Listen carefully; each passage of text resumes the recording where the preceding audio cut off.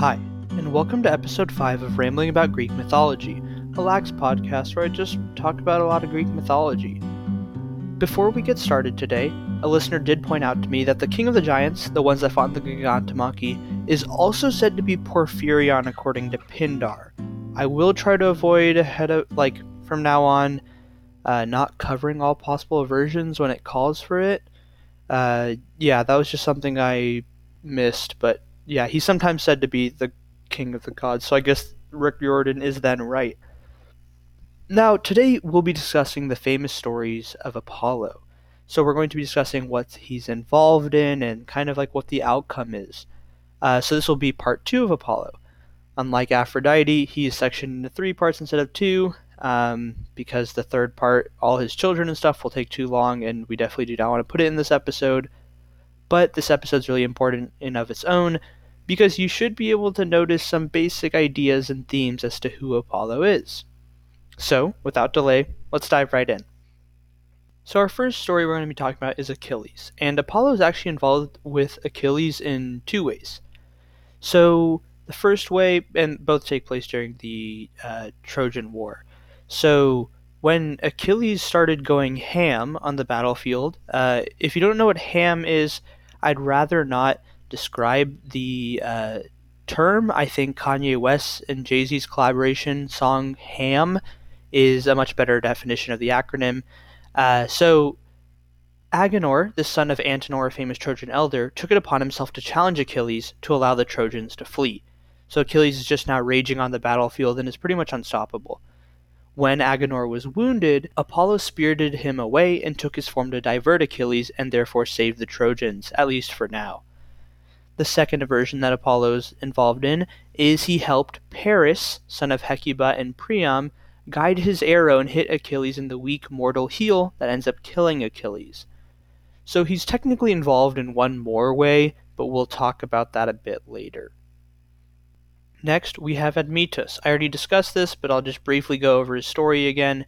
If you need reference, just go to Random Myths Part 1.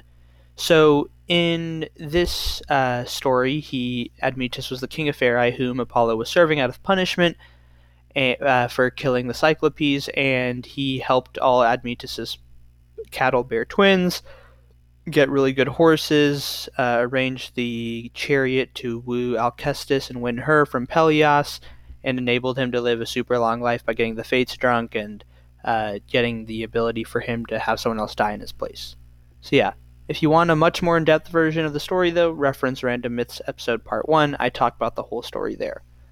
Then we have Alcathous, also talked about this whole story in Random Myths episode part 1, but the only real significance is that Apollo helps Alcathous build the walls of Megara, and that is why if a pebble were to strike a stone in the wall, it would ring with a musical note. Also, Alcathous, when he killed his son, was actually sacrificing to Apollo. So yeah, just another interesting thing. Next, we have the Argonauts. And so I'm not sure. So I'm in a Greek class right now where we're studying Callimachus, and we're going through his Aitia, one of his work, and an Aition is just like an explanation, like a reason. And so I'm not sure if this is the direct source, if Callimachus's Aitia is the direct source of this story. But you can always check out direct sources just to see, what did they write and stuff.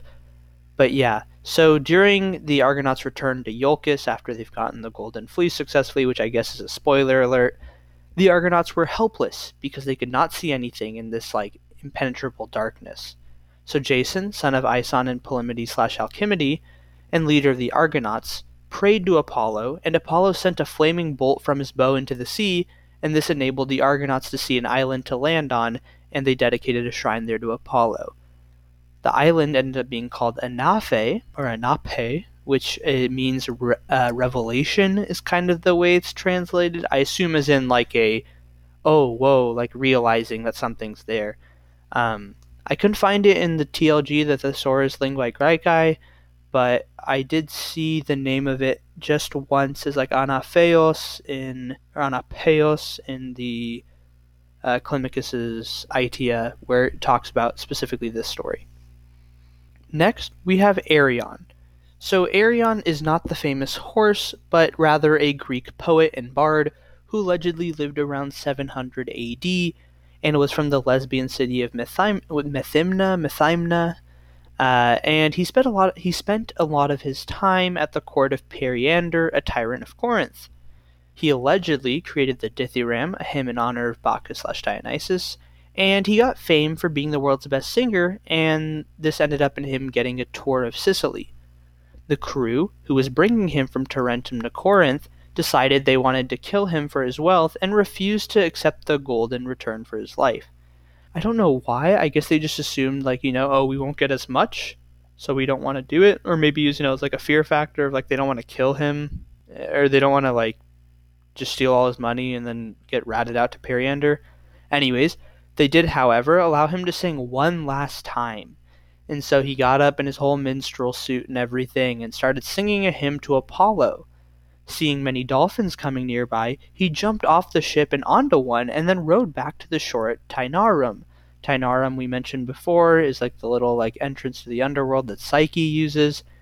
And he then went to Corinth and told Periander of the whole story, but Periander did not believe him, naturally, until the ship arrived in the port, claiming that Arion had remained in Sicily.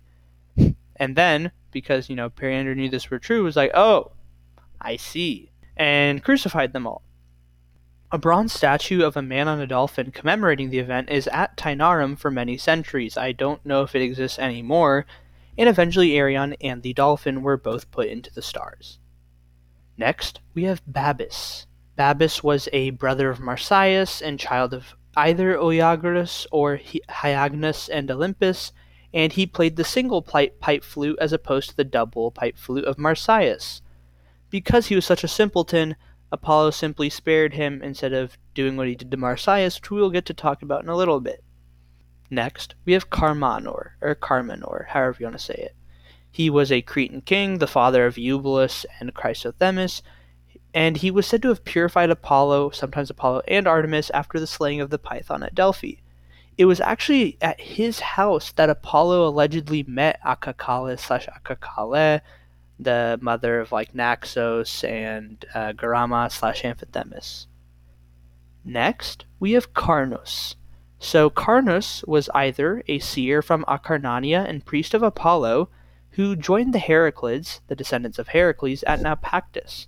Hippotes, a Heraclid and great-grandson of Heracles via Phylos, and Lepephyli, so Phylos was the son of Antiochus, who was the son of Heracles and Meda, and Hippotes went full Bingus and thought Carnos was a spy and killed Carnos. For this, Apollo sent a plague upon the Heraclids at Naupactus, and they found out why this had happened, and they banished Hippotes for 10 years from their group to enable them to be saved from the plague. There is another Carnos/Carneus, who was said to be a son of Zeus and Europa, and was just loved by Apollo, and was the reason he got that epithet we talked about last episode. Next, we have Chryses. Chryses was a priest of Apollo Smintheus on the island of Chryse/Zyminthe, after his daughter Chryseis, whose real name was Astinome, and she was a fair, slender, small woman, was abducted as a concubine by Agamemnon and the Greeks. He prayed to Apollo to send a plague upon the Greeks for this heinous action, so that the Greeks may return her, as when he went, they refused.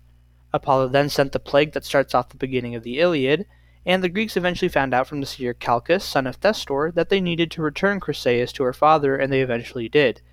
This story actually has a lot of echoes from it in terms of how it impacts the rest of the Iliad, but we'll talk about that more when we get to the Iliad. Next, we have Croesus. He was a Lydian king. He's famous for a story where he was talking to Solon and asked who is the happiest man in the world, expecting the answer to be him, but he did not get him because he thought he was super rich and that he was therefore the happiest man ever, but was not. Just a fun little side story. More importantly, though, he's a Lydian king who came to the oracle at Delphi and asked what he should do about the Persians who were going to invade. The oracle, so mysteriously as always, told him if he did attack the Persians, he would destroy a great empire. And he took this as destroying the Persians would lead to him destroying a great empire, like attacking them. So he attacked, and then he watched Lydia collapse. This is why oracles are the worst people to consult almost 99% of the time, unless you're those really rare myth stories where they just tell you exactly what you need to know, and it's just like, just do it. Like in Climacus's Aitia or Aition with Acontius and Kytope, it's just straight up the like Apollo or the oracle, whoever it may be, just goes, "Oh yeah, this was a curse or oath put on by Acontius. You should marry him." And it's like, "Oh, okay, thanks." Like, no brain power needs to be put in. Next, we have the Cyclopes, which we already mentioned earlier, so this will kind of be just a bit more details to what happened. So again, they're ABS, Arges, Brontes, and Steropes, and after Asclepius had revived a mortal, there are many which we will detail in next episode, Zeus struck Asclepius with a thunderbolt, killing him.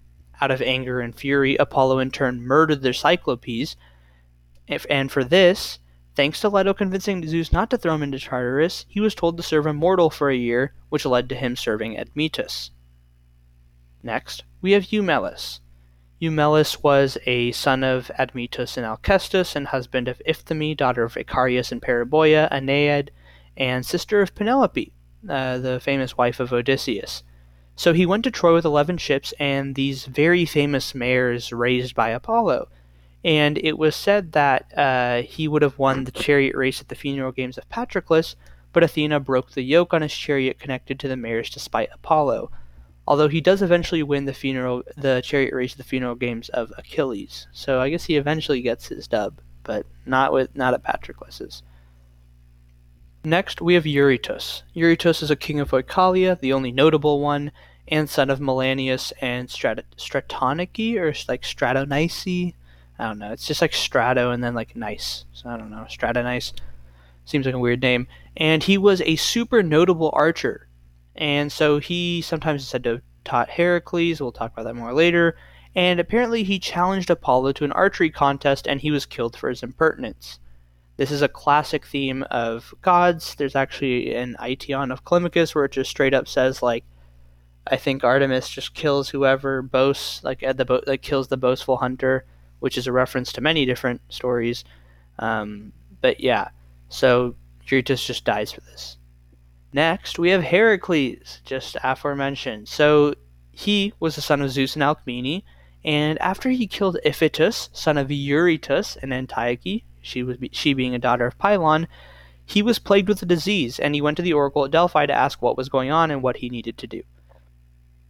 For some reason, the Pythia refused to answer, and Heracles snatched the sacred tripod and threatened to set up his own oracle, and Heracles and Apollo almost entered a fatal duel, but Zeus sent a crashing thunderbolt between the two to prevent it, and then Zeus coaxed Apollo...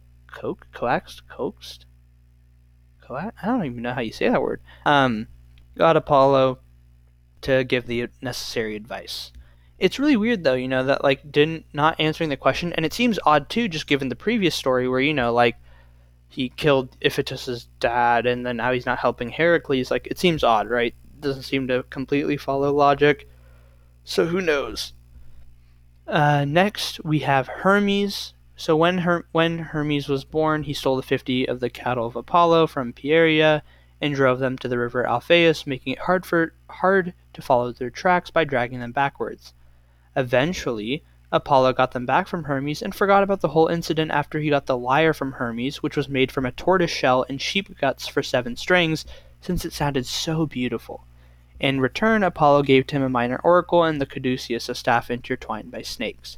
We'll discuss in way more detail how this story goes down when we get to Hermes, because it's really his episode, but that's just like a side thing that Apollo gets out of it. Next, we have Laocoon. He was a Trojan priest, either of Thymbraean Apollo or Poseidon, depends on the version.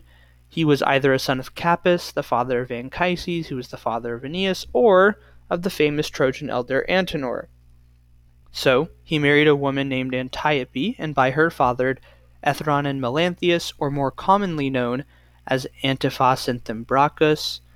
And when the Greeks at Troy were in the Trojan horse, he came running down screaming how it was a trap and threw a spear at the horse. Then, Apollo or Poseidon sent 2 sea serpents that are coolly described in the Aeneid that came and squeezed his sons and crushed them before crushing him when he was sacrificing to Poseidon, after which the serpents coiled up at the altar of Athena. Apollo is usually the one that is said to have sent the serpents, and he sent them since Laocoon tainted the sacred priesthood by marrying and having kids. Um, but yeah, this whole event was kind of awkwardly interpreted by the Trojans as they should accept the Trojan horse that led to their eventual demise. And there's actually an ancient sculpture called Laocoon and his Sons, which depicts the scene of the serpents coiling around them. It's pretty cool. There was also someone in my high school, I believe it was before I even, yeah, it was definitely before I even started high school, who painted a really cool but gruesome picture of a like baby being intertwined by snakes, and it's crazy. But yeah, it's really cool scene. Kind of gruesome though. Next, we have Laomedon. He was a king of Troy and son of Ilus, who was a son of Tros and Callirrhoe, and Eurydice, daughter of Adrastus.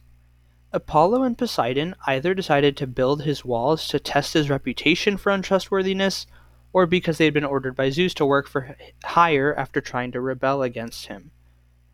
They worked alongside Iacchus, son of Zeus and Aegina, and grandfather of Achilles, to build the walls. When a snake went through a hole in the wall, in the part that Iacchus was building, he was told that it meant his grandson would eventually take down Troy.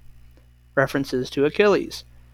After they built the wall, Apollo and Poseidon that is, Laomedon refused their pay and threatened to cut off their ears or to sell them bound hand and foot into slavery. I don't know how he was doing this to gods. I assume that he had to have not known that they were immortals, right? Like, there's no way you just casually say that unless you're the most, like, impertinent person in myth. And for this, Apollo and Poseidon respectively sent a plague and a sea monster. We already discussed how the plague was solved last episode by sacrificing all the new generation of the noble class. The latter we will discuss in more depth when we get to Poseidon. Next, we have the aforementioned Marsyas story. This is a big one to know. So he was a Phrygian satyr who was thought to be a follower of Cybele, the Phrygian mother goddess, and he was a son of Hyagnis and Olympus, or Oiagras. So digression a bit, we have to set up the story. So Athena invented the double flute, and either saw herself in a stream of water in Phrygia and saw how silly her face looked and she discarded it, or, after inventing it and bringing it to a dinner of the gods, Hera and Aphrodite laughed at her, telling her how silly she looked, and she went to Phrygia to see her reflection, and realizing they were true, she ditched the flute and threatened dire penalties for whomever picked it up. So, as you may have put together, Marsyas ends up picking up this flute, although sometimes he is said to have invented the double flute, contrasting to the syrinx/flute of Pan.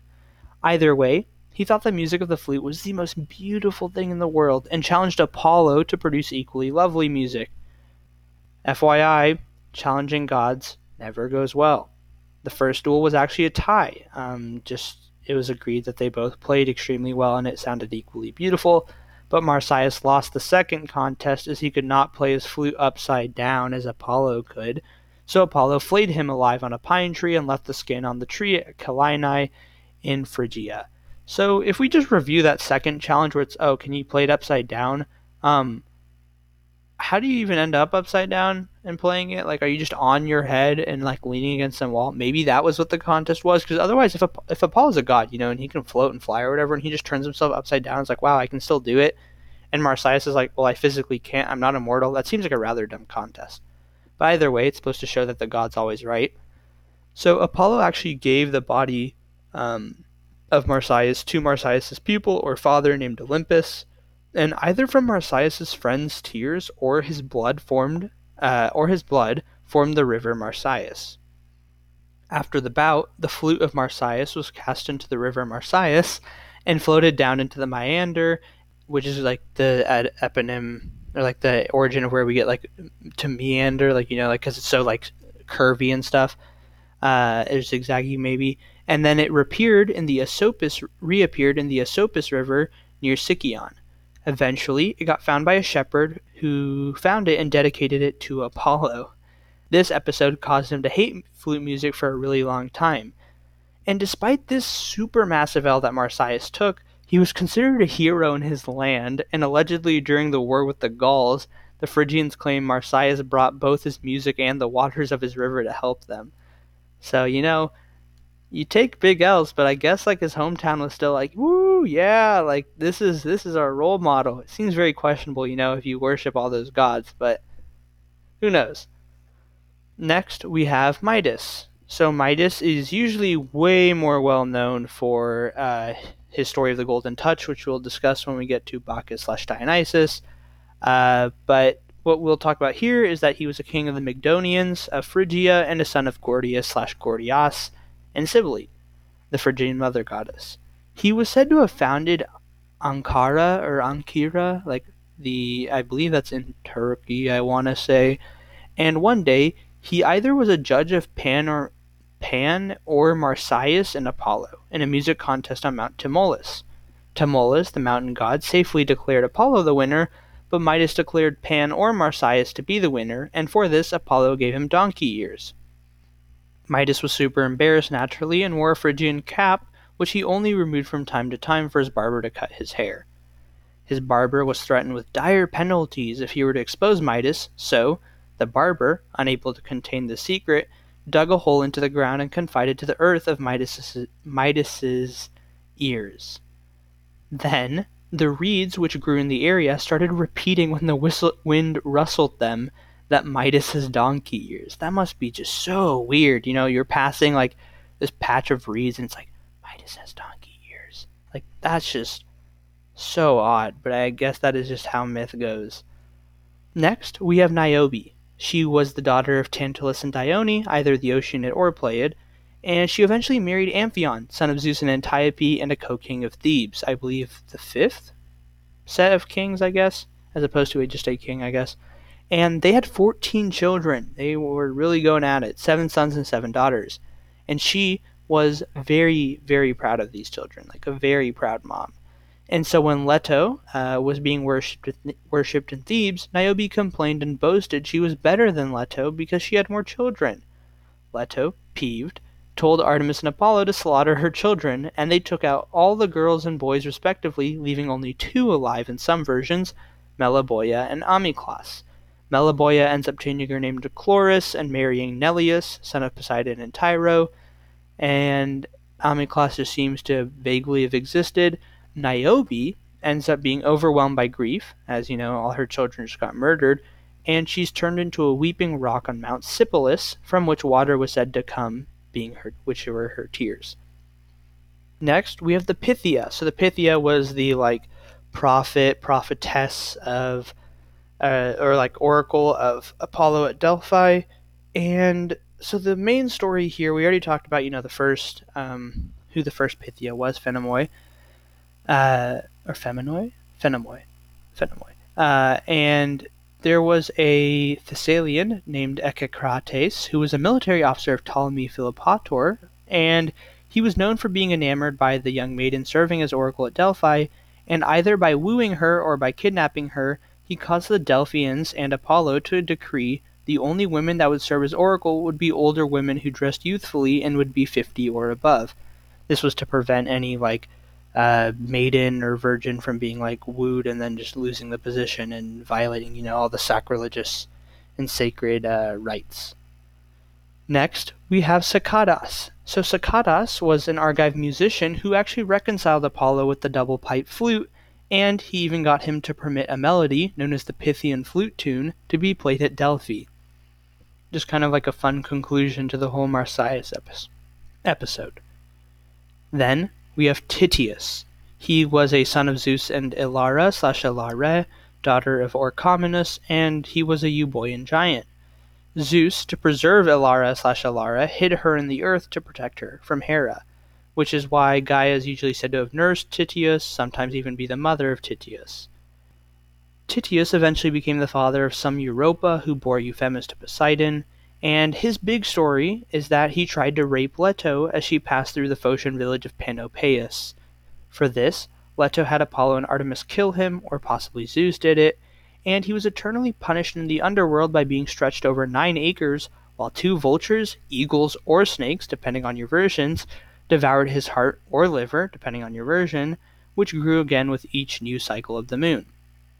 Finally, we have Zeus.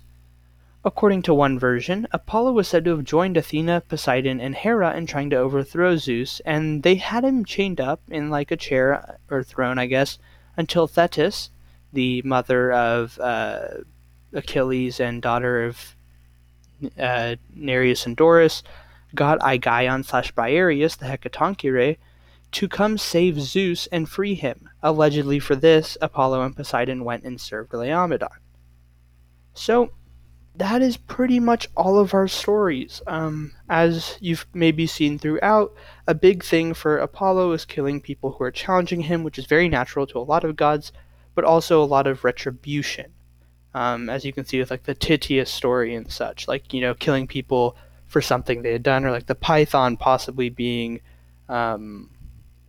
like harassing his mom, and that's why he killed the Python as opposed to her being the guardian who had just gone bad. And so, more so than that, though, he's also both a healing god and a sender of plagues and destruction, which is why it's really interesting that he's the god of healing, but also the god of archery, right? There's like this there's like a duality to him. And so, yeah, that is pretty much everything for this episode. I hope, as always, it was fun, educational, and interesting, and hopefully not too boring. If you have any questions, comments, suggestions, concerns, or complaints, you have my email. Otherwise, I will see you next time for episode 6 of season 2, where we will talk about his kids, Apollo that is, and their descendants. And that will be our final part of Apollo before we move on to our next god of Ares. Take care.